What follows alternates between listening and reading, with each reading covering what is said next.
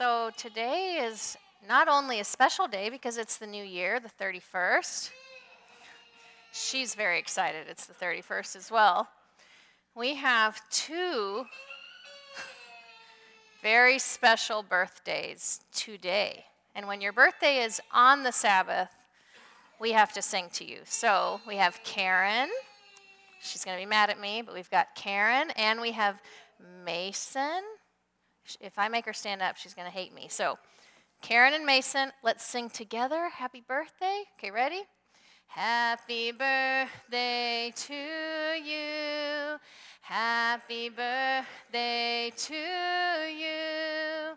Happy birthday, dear Karen and Mason. Happy birthday to you. We love you both very much, very much. Well, today I'm going to start with a story. It's a very special story to me. And most of you probably know that we have a lot of animals at home.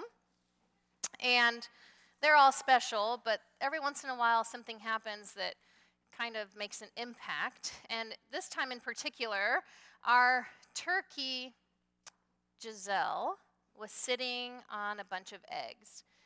And we have turkeys, we have chickens, we have guineas, we have ducks, a lot of birds. And sometimes when one of them lays an egg in a corner, they all get excited and decide they're all going to lay an egg in that same spot. So Giselle was not only sitting on turkey eggs, she was sitting on duck eggs and chicken eggs as well.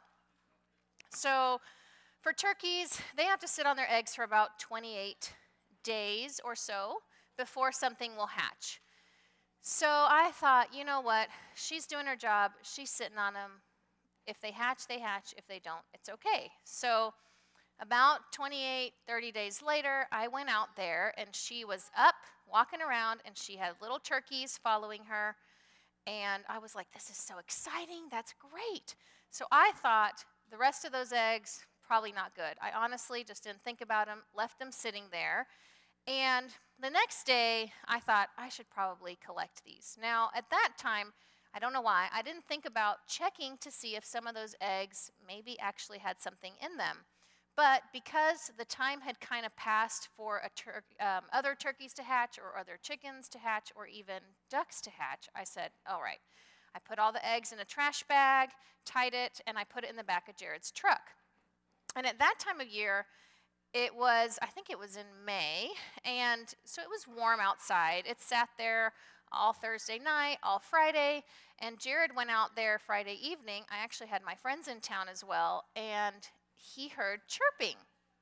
And he thought, well, what in the world? Where is this chirping coming from? Why is there chirping?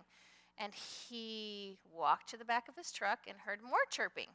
Well, lo and behold, 2 of the eggs were ducklings that had hatched inside the bag.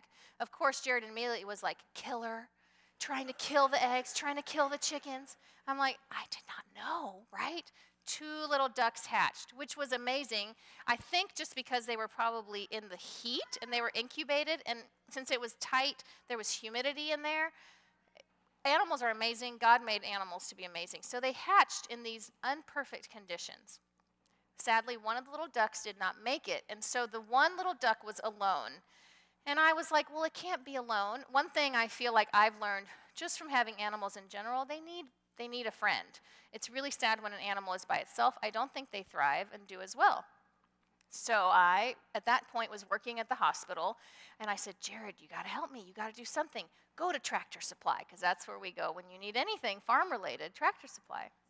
So Jared went, and they somehow sold him 1 chicken, because usually there's a minimum. He got 1 chicken, brought it home to be with the duck. So the duck was named Milo, and chicken, for some reason, just was chicken. I never really named her. She ended up being a hen, and Milo ended up being a drake, which is a male duck. So as this is like 2.5 years ago, these 2 became inseparable because they grew up together. And what's really interesting is they obviously weren't of the same kind. They weren't the same gender. They were the complete opposite of what you would imagine. But every night when chicken perched on the, her little roosting bar, Milo is right under, right? All the time. You see chicken going out, Milo's right there. And there's different dynamics in animals. Ducks, drakes especially, the male ducks, sometimes can be aggressive to hens if you have them in a mixed flock.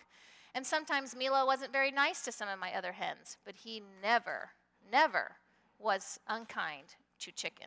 Chicken was his best friend. And you know what's nice about Chicken too? Chicken is the most, like, if any of you have chickens, you would know. It's a thing. Like, once you start with one, you got to get more. And there's, like, fancy chickens. There's fluffy chickens. This is plain chicken. The most plain. She's not ugly, but she's not pretty. She's plain white, nothing special, one of just the random breeds. But to Milo, I think she's the best chicken because it's his friend. It's who he grew up with. And it's interesting to me just to see what friendship can develop in animals and how they don't care what the other animal looks like or where they come from because that's their friend, right? I looked up in the dictionary the definition of two words that I'm going to focus on today. And the first one is the definition of loving. It says, feeling or showing love or great care. That's loving.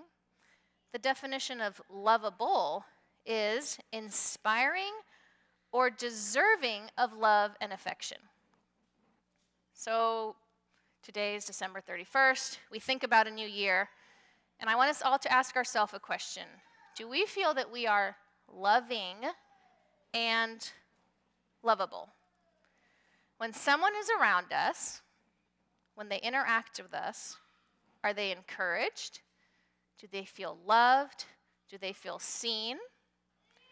I read something where it said that people will never believe you love them if they feel you don't like them.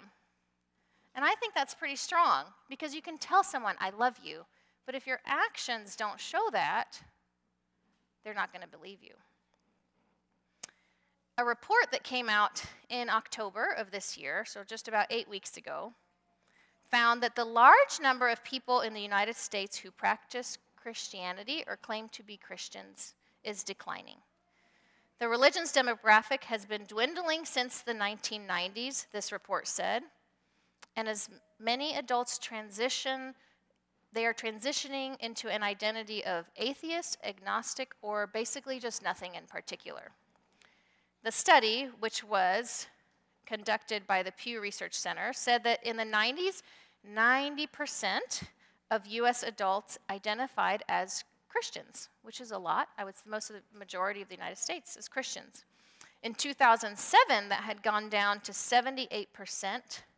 And today, that number is down to like 64%.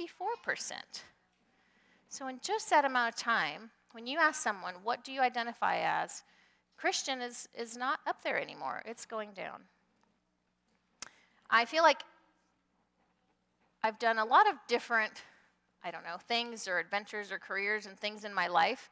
And sometimes the most disappointing moments that I've had with someone have been with someone of my same faith, or the most I've been let down or discouraged has been with someone of my same faith or someone to claim to believe the same as I. So it's like, why is that? And I'm applying this to myself, right? Mahatma Gandhi once said, and this quote I think is so powerful, I like your Christ. I do not like your Christians. Your Christians are so unlike your Christ. I'll read it one more time. I like your Christ. I do not like your Christians. Your Christians are so unlike your Christ. That's powerful.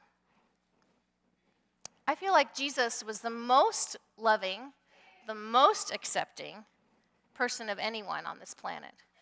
I think he was the most loving and lovable. Are we loving and lovable as he was? Another article I found surveyed non-Christians, people that don't claim to be Christians at all.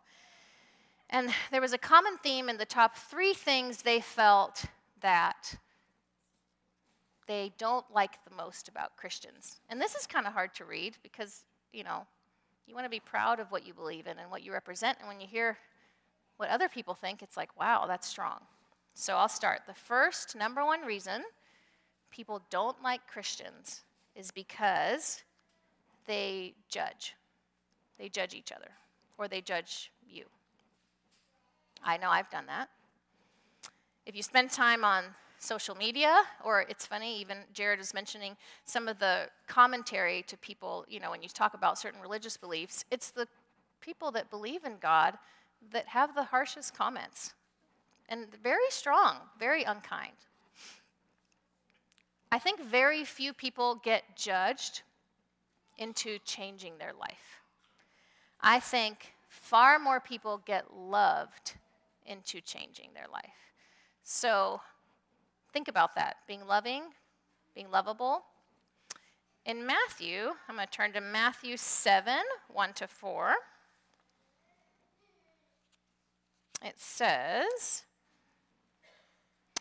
"Judge not that you be not judged. For with what judgment you judge, you will be judged. And with the measure you use it will be measured back to you. And why do you look at the speck in your brother's eye, but you do not consider the plank in your own eye? Or how can you say to your brother, 'Let me remove the speck from your eye,' and look, a plank is in your own eye?" I feel like these are some of the strongest words that Jesus gave. I think it's easy to cast judgment on someone that might not look the same as us, might not think the same as us. But I think if we are loving and lovable to them and let Jesus be the one that judges, we can have a greater impact. The number 2 reason this survey said that non-Christians don't like Christians is because they are hypocritical. So I know at many times I can apply this to myself. I have claimed to be one way, or I think I'm one way, and maybe that's not how I act in all situations. So if someone has heard me claim something and then they see me doing different, what is that? I think our actions speak louder than words, right? So recently, at the beginning of December, I'll tell you one of my stories where I failed at this miserably. Jared, Ava, and I traveled a really short trip, and we had to go through the airport, which I feel is not my favorite place to be. And I'm just going to admit, TSA, not my favorite thing to go through. It's not. It's almost like I was mentally preparing myself. It's going to be annoying. It's going to be awkward. I'm sure many of you have experienced it. It's just a lot. We went. It was fine on the way there. Yay, no problems. While we were there, someone gifted Ava a super fun little, it was like a gardening kit. It had a little shovel, a little tiny rake, like little bugs, and a magnifying glass, and it was about this big. And I have to give you a little information. When you travel with Jared, you do carry-on. You don't check a bag. So if your trip is like 10 days long, you take carry-on, and you just hope all you brought lasts you long enough. If you are gone for a day, then you got like lots of options in your carry-on. Do you know what I mean? So Ava had her little carry-on, and inside of that, I put that little thing. So we're headed back. It's great. Also, Jared doesn't like flying, but since he flies more than he's got all those special things he's paid for, so he can go like right through. Doesn't have to take his shoes off, doesn't have to take out his laptop, all of those things. I did not have this special thing. So Jared had gone through, he was waiting for me on the other side, and I go through the TSA line, and they flag Ava's bag. And I was thinking, why in the world did they flag her bag? They take out that little kit, and they're like, "Is this yours, ma'am?" I'm like, "Yes, that is mine, gardening kit, yes." And he opens it, and he's like, "What are these?" I'm like, "Well, they're gardening tools, baby gardening tools." They were like this big. "I'm going to have to scan these again." "Sure, no problem. You go right ahead. It's fine." He scans them again. He comes back. "If these were plastic, I could let you take them. But since they're metal, we're not going to let you take these on." Well, at that point, I could feel myself. And it's funny, man, there's the one thing that gets me hot is, I don't know why, this TSA thing at the airport. And I was like, okay. Well, at that point, she's crying because it's her toys. It's like, and I was like, trying to tell myself, don't say anything rude. Don't say anything rude. And Jared, I think, is laughing at this point because he knows I look like I'm just so annoyed. I don't really know exactly what I said, but it was something to the effect of like, well, I'm sorry, I was not aware that gardening tools were weapons. And I just went off on the guy. And thinking on it now, Jared said I wasn't very nice. And I wasn't the best example of what I could have been. And you know what? What's crazy is I feel like maybe we need to ask God to give us more situations like that where we're put in an awkward situation. That's where our true character shines.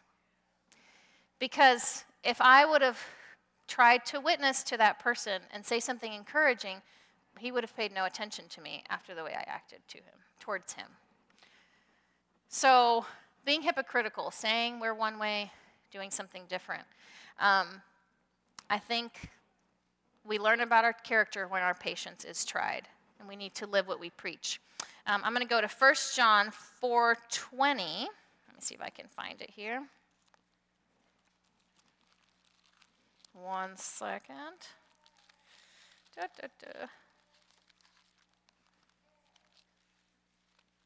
Hold on, I'm almost there. All right.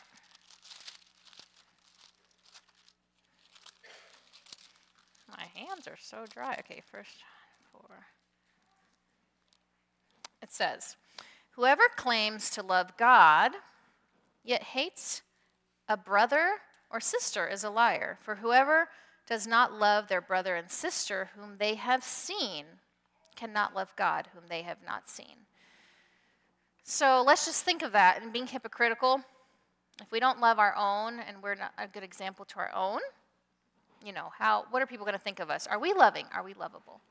The third and final thing in that survey that said non-Christians don't like about Christians is that they stink at friendship. We don't tend to share meaningful friendships with people who are not of our own faith. We tend to stay in our own close circle of friends.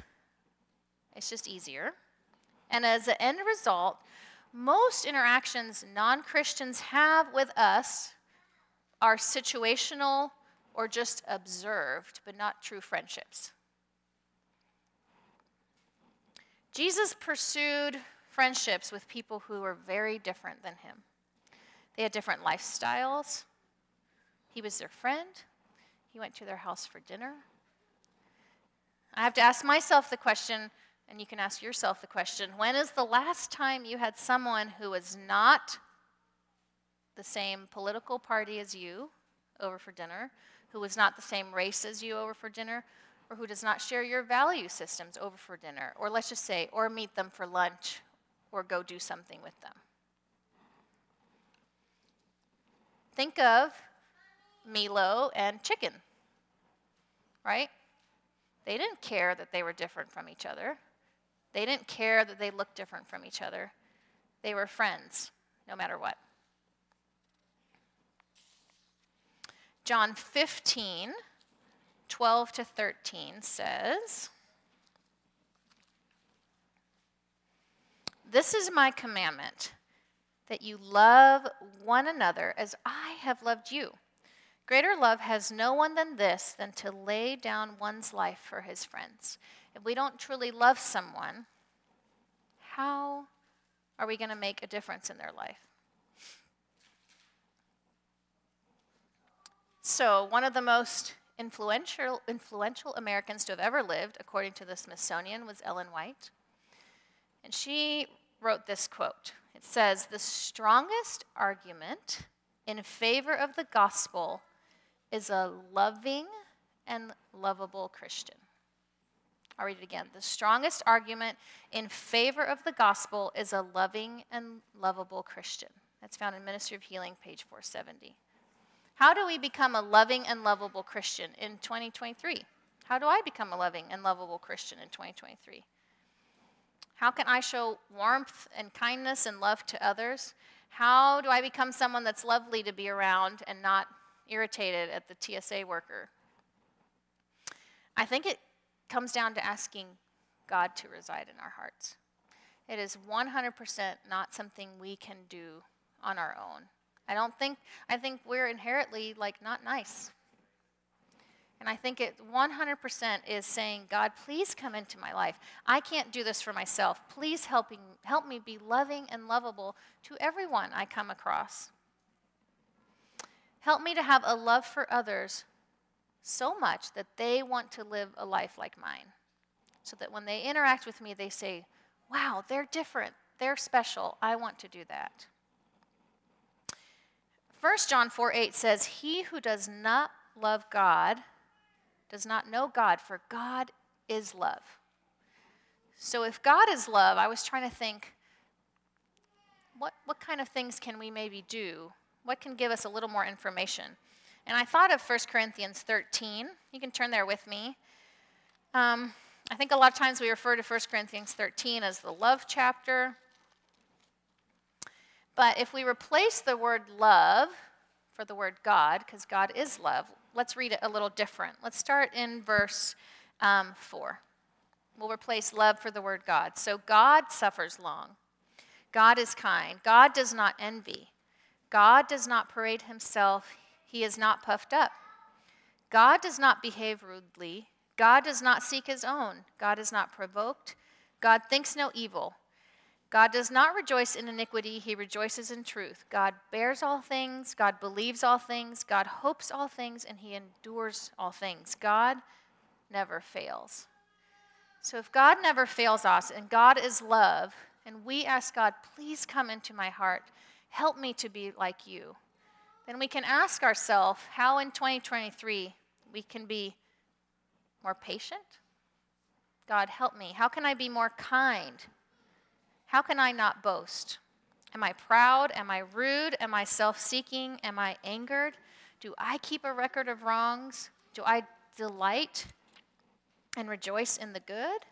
Do I always protect? Do I trust? Do I always hope? Do I always persevere? Do I fail?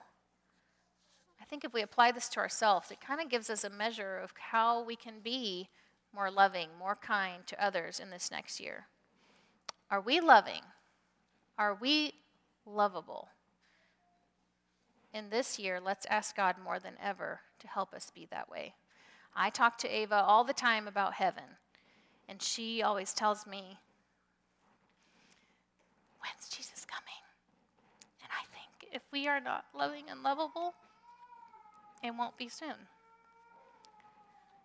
Let's seek after these qualities and remember that the strongest argument in favor of the gospel is a loving and lovable